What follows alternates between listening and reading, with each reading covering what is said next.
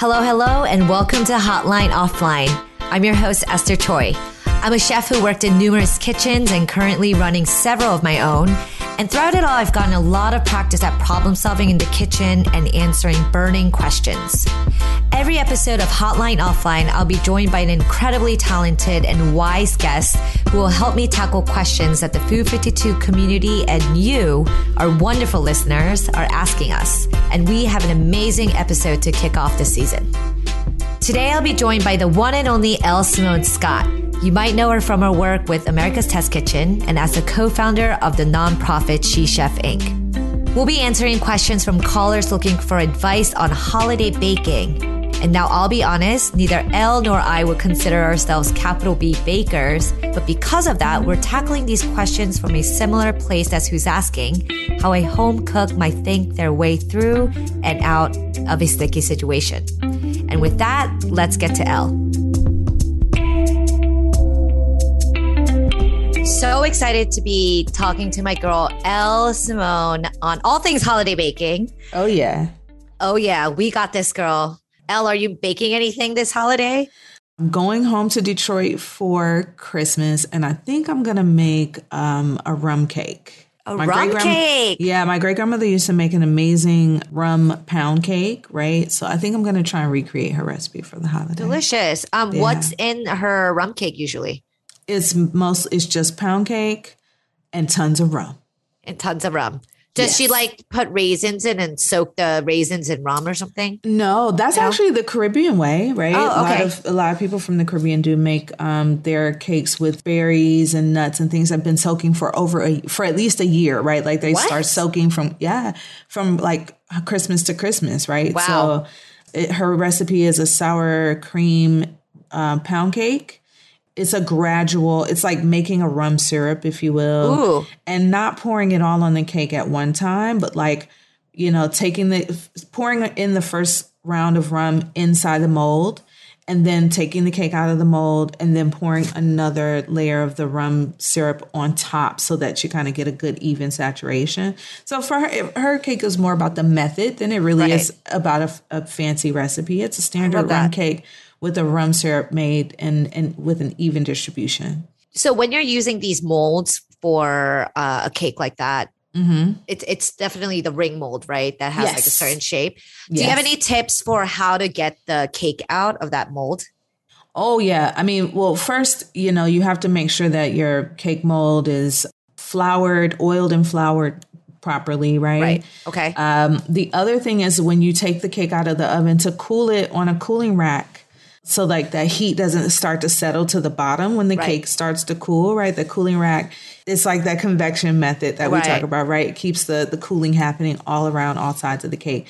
And then also just letting the cake cool. Like if you try to take your cake out too hot, it's going to break without a doubt, right? Make sure, give it all the time that it needs to really cool. And that's how you can get that cake out successfully. I feel like that's a really good tip of the cooling rack. I think that as someone that doesn't bake that often, it seems like an unnecessary thing to have, like the cooling rack. But I feel like that is actually very important. Like it is cooling your, baked good or whatever you're baking, cooling it completely, right? I cool everything on a cooling rack, to be honest. Yeah. Love that tip.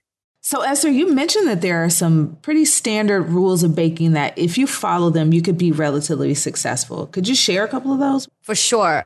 One of the things that I don't enjoy doing while cooking, but is very necessary to baking, is measuring. And I know it seems so basic to be like, okay, measuring is like definitely the most staple thing in baking, but it is like, and knowing how to measure, like how are you leveling out your flour to your cups? For me, it's always easier if you use a scale. And I really think that you can be a really great baker when you like measure it out and weigh your ingredients out. I'd say that's the number one thing, measurement. Yeah.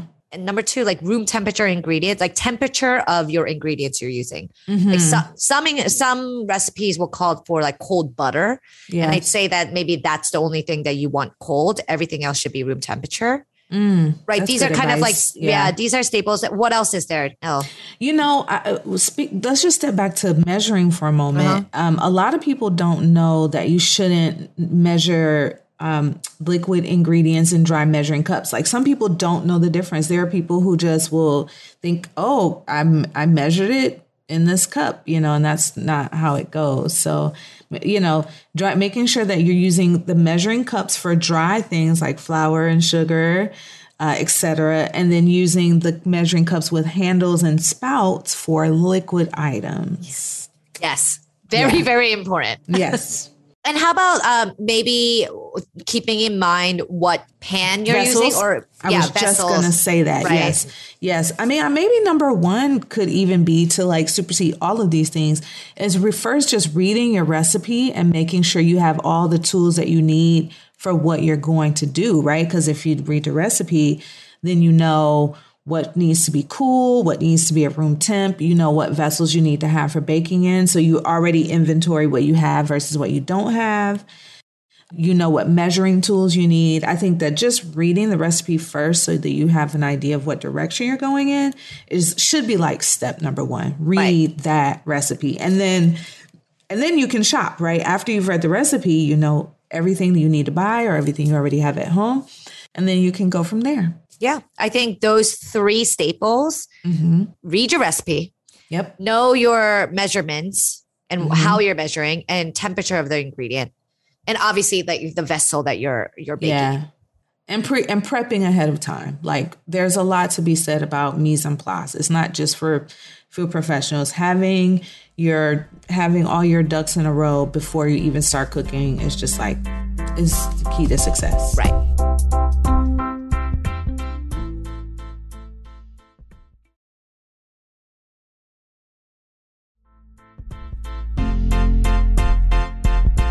So we have our first guest on queue to ask us their holiday baking question. So let's get into it. Hello, Jeff. Hey. How are you? I'm doing great. We have Elle with us. We're going to be helping answer any burning questions that you have on holiday baking. Case, if I were to attempt something with my family this Thanksgiving as a beginner baker, can you recommend me something? Elle, you can take this.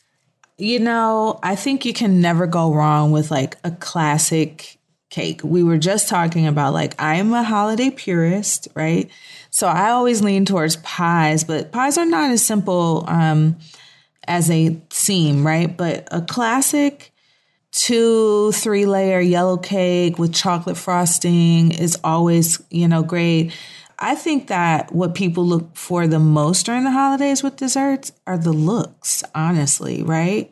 I would say like make a multi-layered yellow cake with a delicious buttercream frosting and decorate it with like some sugared cranberries. Amazing. So simple, right? Like it sounds very hard though. Right. Okay. It really isn't. It's like basic yellow cake. I mean, I am going to be the first to say right here in this place, I am never against telling people that they can buy a box cake. Like if this is your first time, spend your time making the cake look beautiful, right? Like the cake is going to taste delicious. It's going to be great. Or make the cake from scratch and buy your frosting. You can just choose which components you want. But I always say if it's your first time, don't go too far. Don't be overly ambitious. Yeah, don't be overly ambitious, because you don't want to set yourself up for disaster. That might be my biggest problem. I always overshoot, always overpromise. Classic problem. Yeah. So question about a multi-layered cake, because I feel like this is something that one of the reasons why I never got into baking is just I don't have the equipment. I was like, it seems like a whole different set of equipment. Yes. I'm imagining that I need to have one of those, what's it called? I guess those releasable bake pans. Oh, springform pans. And when you tell me multi-layer, I'm thinking, okay, I need to cut it horizontally. So I need a long enough knife to do that, right? Is that? Am I thinking about this correctly? I mean, you're not too far off base. Okay. I mean, you could really just get some basic round cake pans, right? Round, just 8-inch round cake pans or 9-inch, depending on how big you want to go. And if you're worried about like making sure that your layers are even, you can also just make 2 cake mixes. Like I just make 2 nice, good, thick layers, and you can cut those. You don't need a long knife. Don't they round off? It doesn't like become like wobbly. This is a tip. Use floss and just Really? use that. Wait, that can that's. But don't use don't use the minty floss. Yeah. Use the plain flavored floss. Yeah. And you could just kind of go like that. Well, here's another suggestion, Jeffrey. I guarantee that you probably have an 8x11 kind of little casserole dish. Lemon bars. Yes. Yep. Any kind of bar or cookie bar. You can also make cast iron skillet chocolate chip cookie, which is also very amazing. You can make cherry clafoutis, any type of lemon clafouti. You can make a Dutch baby pancake with sugar and lemon. Like, when it comes to dessert, you actually can make a lot of things with what you have right in your house. You can use your cast irons. Yeah, tarte tatin, like you could do that on your stovetop. Yes. Just layer the dough on top and then bake it. And it looks so beautiful. Like that looks like you're a pro when it really isn't that hard to do. And tarte tatin only sounds intimidating. Yeah, it sounds, I've never, what is that? And you can make those savory. You can make them with tomatoes. And you can make them with plums. You can make them with apples. Okay. Is it bread? It does have a breading. Okay. It has so usually it's like puff pastry, but I feel like you could use even a cake batter on top. So basically you start on the stovetop, you make a caramel, lay your, fruit, or if you're using vegetable, wait whatever. A second, you just drop, make a caramel like it's a simple thing. I've made it once and I made it terribly. Isn't it really hard to make a caramel? Don't you have to control the temperature it's just sugar. very specifically? No, not with tarte tatin. It's not. It's a rustic dish, right? It's kind of like it's a homemade rustic recipe. It's not like one of these French recipes that has so much complication. To be honest with you, there are not that many ways to make it. Like tarte tatin is almost so classic that you could Google a recipe and it would probably be the same recipe from 500 years ago. Yeah. And also it has the wow factor. Like you never know that it was so simple. It's a very, very simple dessert. Like cooking and then throw it in the oven. And it's one of my favorite things. It's absolutely delicious. The most complicated thing is flipping it out of the pan. I promise you. That's it. That's a little, but in the simplest way. I mean, that's the hard, finishing it is the hardest part. Like getting it onto the plate and then that's it. Yeah, I'm looking at the pictures. I'm like, that's a proper flip. Yeah. It's gorgeous. Holy cow. Yeah. I'm all for the low effort, high reward situation. Yes, exactly. So as a first time baker, I definitely suggest something like that. Yeah. Well, Jeff, thank you so much for dialing in. Yeah, thanks for having me. And best of luck with the rest of your hotline, I guess. Is that what this is? Yes, it is. Okay. Thank you. Right. Have a good one. Bye. You too. Happy holidays. Happy holidays. He's adorbs. I love it. He's like, I don't know. He's like, I can't do that. He's very honest. So let's take our next question. Hi, Jennifer. Hi, Jen. So what is your favorite holiday dessert? I think my favorite holiday dessert is maybe pie in general, but specifically for Thanksgiving, I love the sweet potato pie. But for Christmas, I really love pecan pie or pecan, where you from, or it depends on where you're from. I'm a pecan Midwest girl. I love pecan pies, sweet potato pies. How about you, Esther? You like your classic desserts, huh? I love a classic dessert. Like if it ain't broke, don't fix it. I know. I mean, I feel like it's only once a year you get to eat pies like this. So for me as well, I think I have to go with pumpkin pie. Yeah, but I also like pumpkin cheesecake. That's one of my favorites. After I tasted pumpkin cheesecake, I can't really go back to pumpkin pie because now the cheese element did it for me. Yeah, cheese makes everything better. Speaking of pies, so is it okay to use the frozen dough instead of rolling out your own dough? I think that there is, the answer is yes, right? I think that not all brands are created equal though. I think it is always worthwhile to do a little research to just find out what consumers are feeling like are the best brands of store-bought. At America's Test Kitchen, we have a tendency to lean towards, there's a Pillsbury that we use, and there's another brand that I can't think of off top, but Pillsbury is our winning store-bought brand. So I'm going to say yes. Oh, yeah. Mm-hmm. Yeah, for sure. I mean, any shortcuts or corners that you can cut in terms of, holiday dinner prep, I'd say go for it, especially something like pie crust it's delicious, like the frozen pie crust and even the fresh ones that you can roll out yourself. They're super easy to use, and I'd say definitely go for it. Anything that makes it easier. So if I don't have a rolling pin, is there another tool that I can use to roll out? Oh my gosh. Okay, Jen. I don't own a rolling pin. So.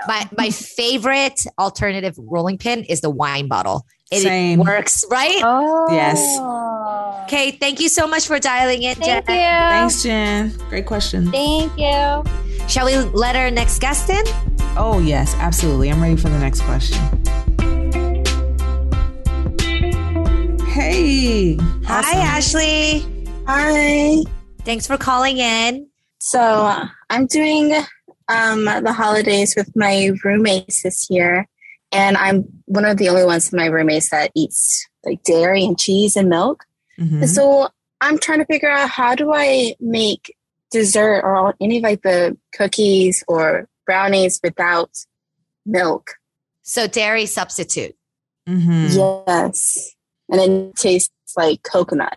I would say that you should do a little bit of research on the different types of milks out there. So obviously one of my favorites is oat milk.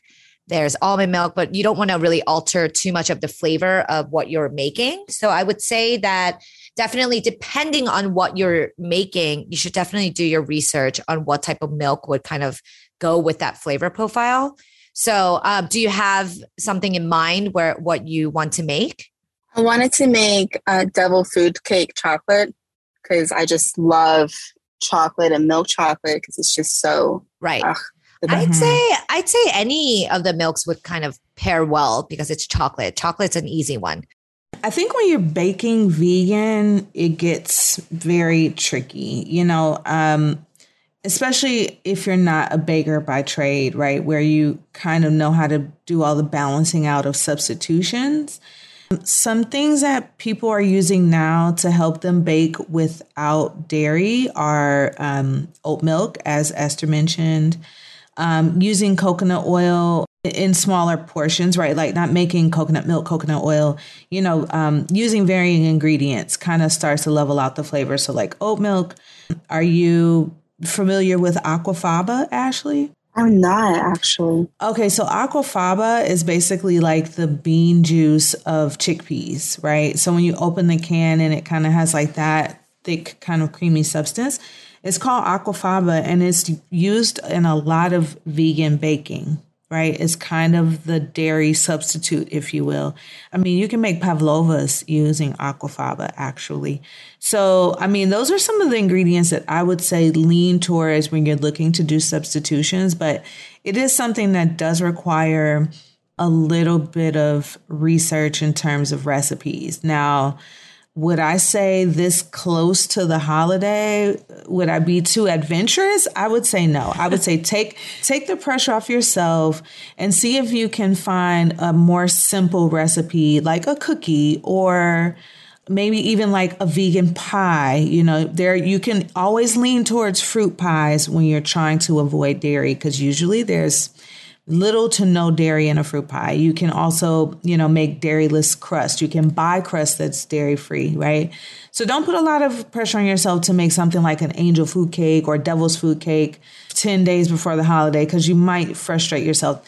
You can save that for next year and to give yourself a year worth of time to practice, but like take it easy on yourself and make something that will be stress-free for you, a little less complicated in substitutions, always think of tarts or cobblers, things that are a lot easier to translate from dairy to vegan. I like the idea of a fruit tart. That sounds much easier. Mm-hmm. I love that, Elle. Yeah, that's true because you can't, it's not like a one-on-one substitution when it comes to things like baking, especially when it comes to like milk, which is a staple ingredient. You would have to definitely find the right recipe, test it a few times, make sure it works for you. Mm-hmm. And maybe we're kind of cutting it too close, right? So maybe save that for next year. Yeah. Try that fruit tart. I think you'll love it. And because things are seasonal right now. Like you can like a really delicious apple tart with maybe like almond crust. Google, something like that, right? Where you can kind of work with things that are just easy to access, easy to make, almost fail proof. Something simple. Make the holidays enjoyable for yourself. I like that. The holidays are for me. Yeah. Thank you, Ashley. Thank you. You're welcome. Good luck. That was a hard question because you can't really substitute. These are extremely interesting questions. They're very nuanced. I'm impressed with the listeners. They are really, really getting into this baking.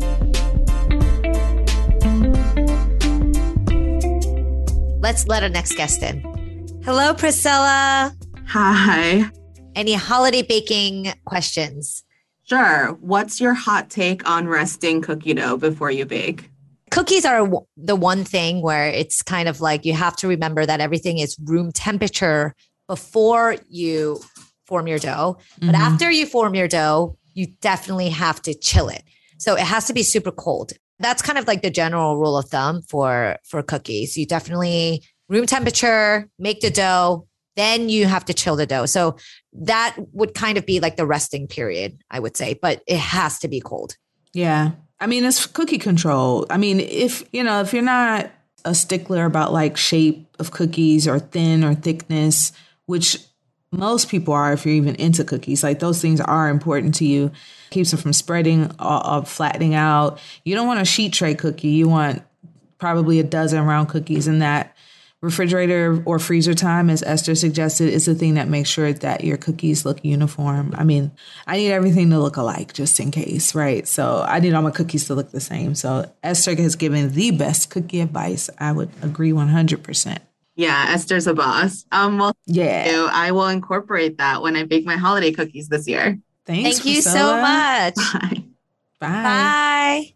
I love that. Straight and simple. What do we do about these cookies? Room temperature before baking and super cold when you're actually To bake. baking. Yeah. Yes. These are great questions. This is not as hard as I thought it would be. It's a little easier than I expected. Let me not speak too soon. Someone will call and ask about a beef Wellington or something. Thanks, Harry, for joining. Oh, my pleasure.